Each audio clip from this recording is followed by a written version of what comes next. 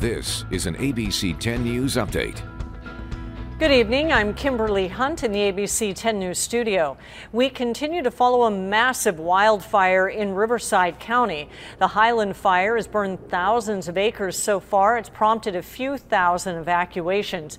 It's happening about 20 miles east of Temecula. Several structures have been destroyed or damaged so far. Crews from all across the state are there trying to contain the fire, including those from San Diego. 10 people are looking for a new place to stay after an apartment fire in Linda Vista. The 10 News breaking news tracker captured the flames this morning on Tate Street near Ulrich, and only one unit was engulfed in flames, but others nearby had water damage. Fortunately, no one was hurt. The Red Cross is working with displaced people to get financial assistance. The cause of the fire is under investigation.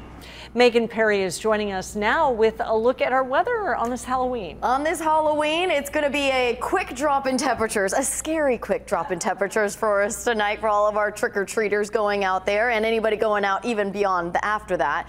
But just as quickly as temperatures drop tonight, they're going to be warming up tomorrow. Another day of above normal temperatures by about 5 to 10 degrees for the coast and valleys. We're looking at 70s and 80s, mere 60s in the mountains. And though the Santa Ana winds are coming down, they will remain through Thursday. It's not until Friday that the sea breeze starts to return, humidity will start to go up, and temperatures will start to come down.